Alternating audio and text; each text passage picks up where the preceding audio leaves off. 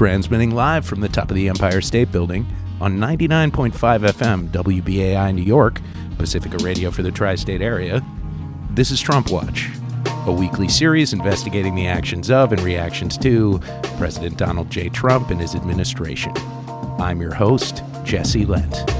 Conrad Tokyo, Sparrow, Pistachio, just done national. Dog is off sabbatical, rather watch an exigent. Politician, CNN and all this. Guanyo, move with the Right now, the aftermath of Maria has contributed to a social meltdown. Suicide rates have gone up.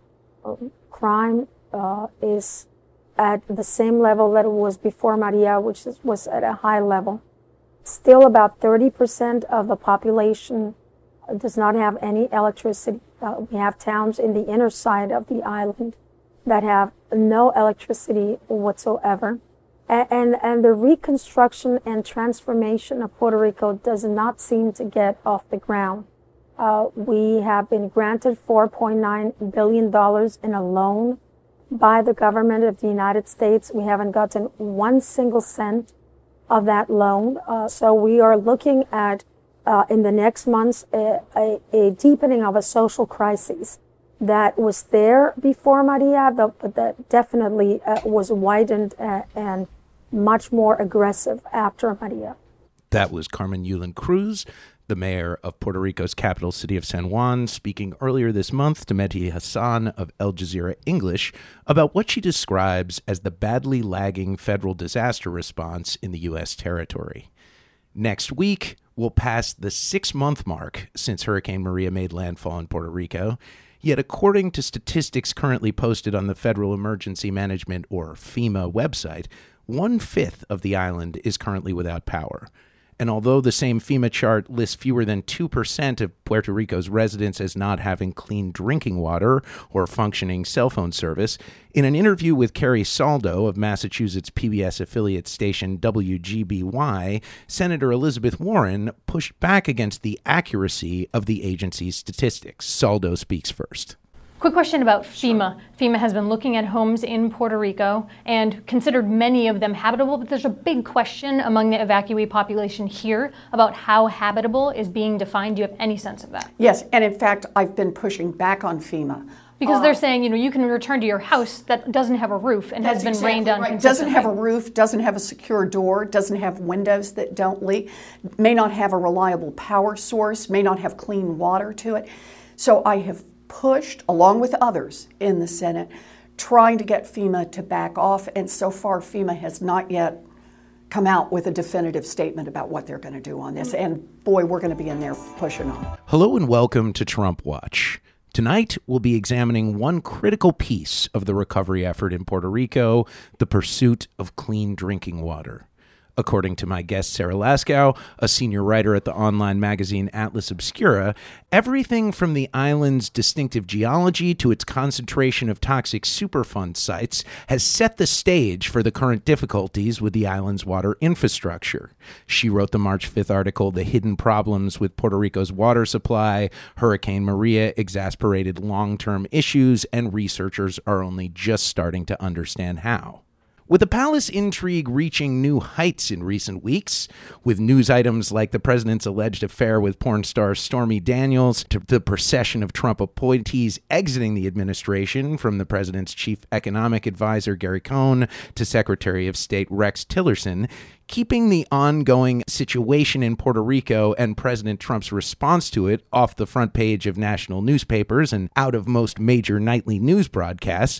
But one of the core goals of this show has always been to keep our focus trained on the tangible effects on people's lives resulting from the decisions made by the president and his staff.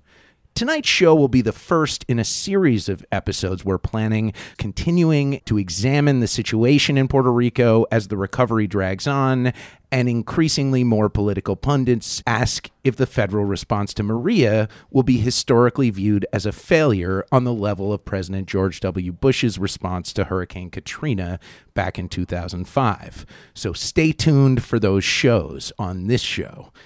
So where is a more fundamental place to start in looking at the state of Puerto Rico today than the availability of safe drinking water, particularly in poorer parts of the island where residents can't afford to purchase bottled water on the scale required? Atlas Obscura senior writer Sarah Lascaux studied the dire situation the island's water infrastructure was in before the storm and what the ramifications are for repairing it. For her March 5th article, The Hidden Problems with Puerto Rico's Water Supply, Hurricane Maria Exasperated Long-Term Issues, and Researchers Are Only Just Starting to Understand How. She joins me now live in the studio. Hello, Sarah. Welcome to WBAI. Thanks so much for joining me. Hey, how's it going? From everyone you've spoken to for your article, what is the sense you have of the current state of the water system in Puerto Rico?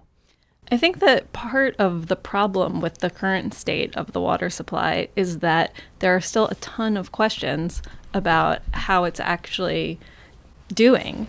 You know, the state of the water wasn't great to begin with. And it's only been recently that people have started to be able to go out and do independent testing to verify some of what FEMA is saying about the water being clean and available to people all across Puerto Rico. Right. As I mentioned in the intro, FEMA claims that less than 2% of the island doesn't currently have drinking water. Do you have a sense of whether those figures are accurate? I think that it's hard to say. Like I said, there hasn't been a lot of independent work to verify it. And when you talk to environmental groups like the National Resources Defense Council, they've been asking for the tests and the information from both state and federal authorities about the quality of the water, and they told me that they haven't been able to get a lot of that information. So while FEMA says that there's only 2% of people don't have water, there's not a lot of independent verification of that. And they can't get that information because it's not being made available to them, or they haven't been able to acquire the data from the field? They believe that the tests are happening, but the state authorities haven't made that data available.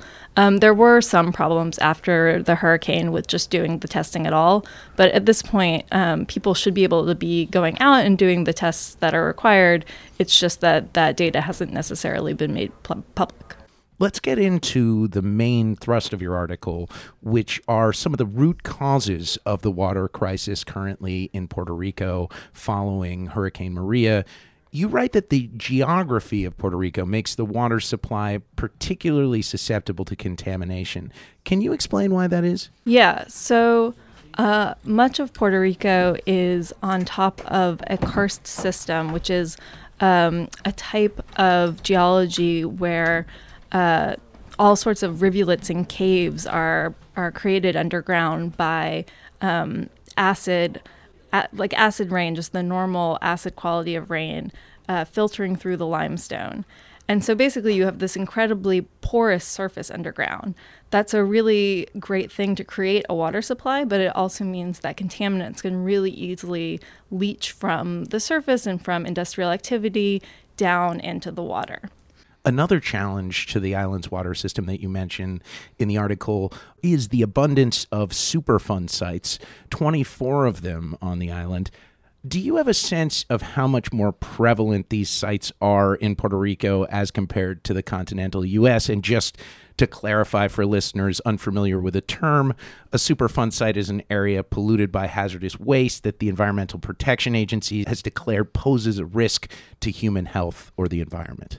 I don't know off the top of my head how the concentration in Puerto Rico compares to the concentration elsewhere, but certainly it's a high number of Superfund sites for a small area. And there's something troubling about some of the Superfund sites that you find in Puerto Rico. The way the sites work is that usually the EPA tries to figure out who's responsible for creating the pollution so that they can then get those people to pay to clean it up. But one of the Superfund sites that I looked at in the story, no one even knows where the pollution comes from. They've known for decades that this source of water has these contaminants in it. There are contaminants that come from dry cleaning businesses and industrial sources like that. But despite having tested for years and years, they can't even pinpoint where they're coming from. So that's hard to deal with, and it's also not so typical. Do you have any sense of how rare that is for a Superfund site not to be pinpointed, and why they can't seem to find who's causing it? I mean, most of the Superfund sites, they figure out who the culpable parties are pretty quickly, right? Yeah, because I mean, otherwise the government has to pay for the cleanup, and the government doesn't want to pay for the cleanup. So they do a ton of work to figure out who the POPs are, the potentially responsible parties, or PRPs. And so yeah, it's rare to find a Superfund site where you can have no idea who the source of the pollution can be attributed to. Any idea why that is? So in this case, it has to do with, in part, the nature of the geology on the island. It doesn't necessarily have to be one big polluter, one factory or anything like that that's responsible for this pollution.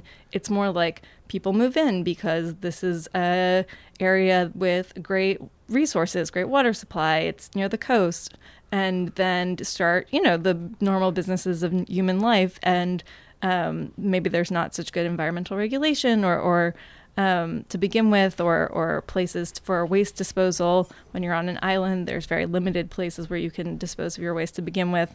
And so those contaminants just leach into the ground, and they move very quickly from place to place so that you have no idea where they came from originally. And as if all of that wasn't enough, you mentioned some issues in the way that the water infrastructure in Puerto Rico has been built out. Could you talk about that a little bit? Yes. So before we're even talking about the hurricane, before we're talking about the destruction and the problems with water supplies that came from that incident, the water system in Puerto Rico was already one of the worst in the country. NRDC did a study on this last year, and they found that Puerto Rico had the highest violations of any state or territory that they looked at. And, what that means is, first of all, the testing that's supposed to go on to confirm that the water is safe isn't happening. But they also found that even the results of the tests showed that many people in Puerto Rico, like 70%, I believe, couldn't really say that they had clean water. So this is all before the storm. Were there any local programs in effect before the storm to cope with some of these challenges? I think that there are some local organizations who have been working on it, and there's certainly been some interest in updating the infrastructure, but I don't know about anything else beyond that. I'm speaking with Sarah Laskow, a senior writer at the online magazine Atlas Obscura. You're listening to Trump Watch on WBAI New York. I'm Jesse Lent. Back in January, FEMA officials pushed back hard on reports that they were leaving the island. Yet just today, the agency closed another disaster recovery center, this one in the town of Cataño, according to the FEMA press office. What can you tell our listeners about the state of the FEMA response to the water distribution issue on the island? It's taken a really long time. I mean, one of the things that both FEMA and the EPA worked on after the hurricane was going to these Superfund sites and checking to see if there had been any spills or incidents that would have made the situation with the water quality even worse than it was. Now, at this point, they say that they have visited them all and that they didn't, find any really worrisome extra spills or anything like that. But that survey was only completed very recently. So, the island went for months with, potentially environmental disasters happening and no one monitoring them or knowing about them. You imagine that if there had been something really bad, someone would have figured out about it. But on the other hand, it was hard to get around, and no one was even there checking in an official capacity that these very polluted sites weren't, leaking all over the place after the storm.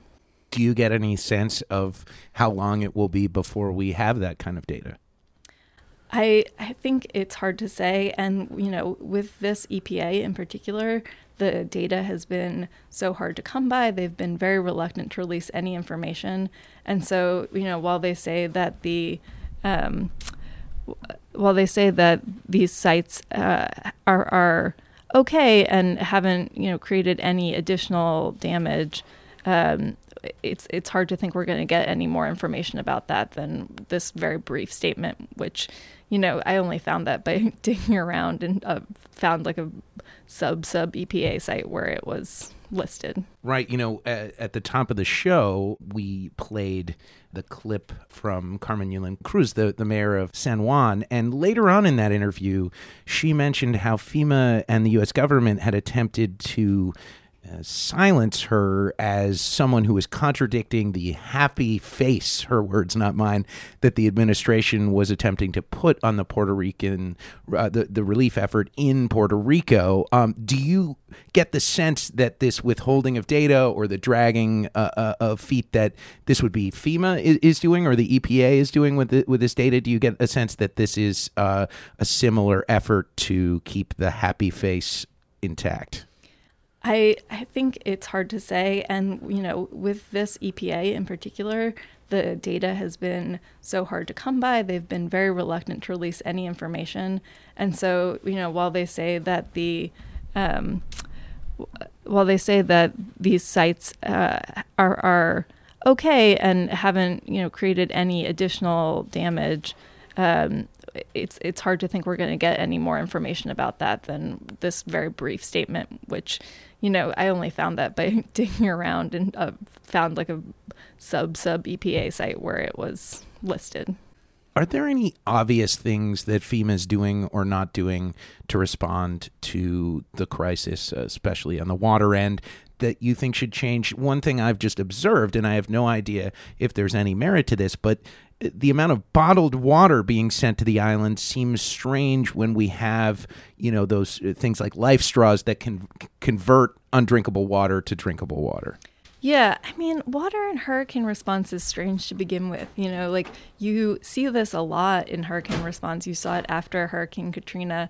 It's often not even a fully federal effort, but a partnership with private companies where you just get tons of bottled water being brought in. On the one hand, you can commend these companies for their effort. It's obviously a PR thing for them as well. But you have big beer companies that will roll over some of their plants and create cans of water that then get sent to the disaster areas. And if you go to New Orleans, you can still find people who have those cans of waters that they've kept as souvenirs. It doesn't totally make sense from a resource perspective or an environmental perspective, but that's how we've been doing it for a really long time. And there is, whenever you're sourcing these sorts of supplies in disaster response, they get you get into a very strange place. It's one of those things where it's not always efficient and you're not always using the thing that makes sense. People have tons of ideas about the weird sort of supplies you should be bringing into disaster areas. There's a whole industry around it. And so, often you get solutions that might not be the best solution. One main point of your article is that the chemicals that have leached into the water supply, possibly as a result of Hurricane Maria, may not be initially detectable. Can you explain why that is and what the worst case scenario researchers are fearing about what these contaminants could do to the water supply? Yeah, part of the problem is that, like I said before, the testing wasn't able to start right after the hurricane. So, one of the researchers I talked to has studied contamination and been studying contamination in the water supply for many, many years and already had an ongoing program where they were testing water in conjunction with a study about long-term health effects of the contaminants there. They wanted to go out and start testing as soon as they could. But in the weeks after the hurricane, the roads were down. They said FEMA, commandeered their cars, and they couldn't even go out to the sites where they wanted to test the water. Then once they could actually reach the sites, the water infrastructure wasn't in a state that they could necessarily get samples of the water. So there were a few weeks in there where there could have been contaminants going in from all of this flooding and things like that, and no one was even really measuring to see what the difference was from the basic not-so-great state. What do you mean FEMA commandeered their cars? I don't know exactly. That's what this woman mentioned, that they didn't have access to their cars. Wow. So I probably should have asked her more about it. But, essentially they couldn't get around. And then, now they've started testing, I think there are a few research organizations that are working to start monitoring testing the water. But there's a limit to how much you can test. There's a limit to what you can test for. So researchers have to focus on the things that maybe they have data about from before the hurricane, so they can compare and get an actual sense of how things have changed. Or it's just too expensive to test for every possible contaminant. Or, maybe the place where you're sampling from, like there was a contaminant that passed through or something like that. So one researcher I talked to mentioned that, you might not, even if you're sampling, you might not catch every problem. And so just getting the information to find out like what's really going on with the water in Puerto Rico is a challenge. And then on top of that, some of these chemicals, you're not going to, see the impacts of them right away. You're not going to see people like throwing up and getting poisoned and like obviously having problems, but if they're in the water over time, they can lead to long-term health problems. So I think that's really the fear, that there could be these hidden dangers in the water that we won't know about for a long time to come. You write that the EPA has reported that there were no major spills in Puerto Rico associated with the storm. How confident were the researchers you spoke to in this assessment? I didn't talk to anyone specifically about that. I think that, whether or not there were spills, like there is this worry about the long-term contamination. We know the situation was bad to begin with. It's hard to imagine that having the whole island in shambles and flooding everywhere is going to make it any better. Like I was talking about before, this is sort of a geology where things seep in and then they stay there. And like as the hurricane came through and there was flooding everywhere, that picks up gas, that picks up the crap from the road, that picks up, all these, farm chemicals, all these things that aren't normally necessarily getting into the water were picked up and potentially got into the water supply. One fear that I've heard some Puerto Ricans express is the idea of privatization on the island, or corporate interests swooping in and using the tragedy to make money, like you touched on briefly before. What do you know about this struggle and how it could affect efforts to correct Puerto Rico's water system? Yeah, I mean, I think that after any hurricane of this magnitude, people see the place that was damaged as a blank slate. I mean, we saw that in New Orleans after Katrina on a totally different piece of life, but like the education system was totally transformed because people from outside saw this as a time and a place to take their ideas and use this like blank slate, quote unquote, as an experiment. And so I think that that's a really reasonable worry for people in Puerto Rico to have at this point. We already see a lot of companies interested to come in and to try out their ideas. And some of those could certainly be beneficial or beneficial in some way. But it's, it's always worrisome to see people coming in from the outside with ideas to a place that, they don't understand the history of and want to use as a platform for their own ideas. Puerto Rico has received little coverage in recent months outside Spanish language and independent media in the U.S. Why do you think that is? Is it just the avalanche of potential scandals I mentioned before that has kept these issues there, kept Puerto Rico off the front page, or is it something else as well?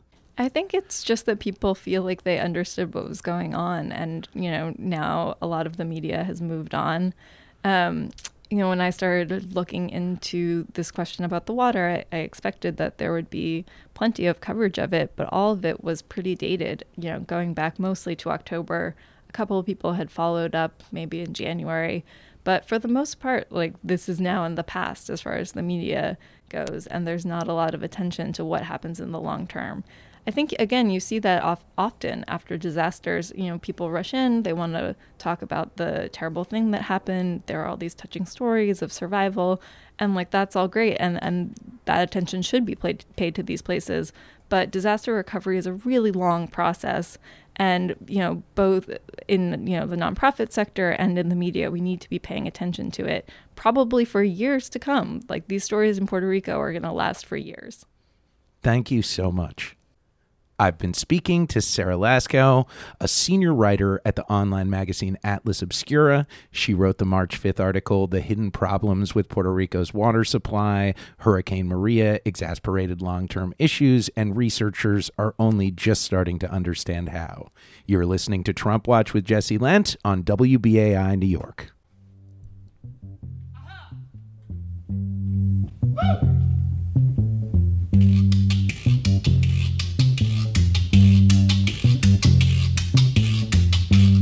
And that's going to do it for this week's show. Reggie Johnson engineered this program live. You can hear all 61 episodes of Trump Watch with Jesse Lent at soundcloud.com/TrumpWatchWBAI or wherever you get your podcasts. And if you listen in iTunes or the Apple Podcast app, please consider giving us a rating or a review. It goes a long way to helping other people find this show. Follow us on Facebook or Twitter, where our handle is TrumpWatchWBAI. And I'll be back next Wednesday at 6:30 p.m. when we'll break down another aspect of the Donald Trump administration. Until then, I'm your host, Jesse Lent. Talk to you next time.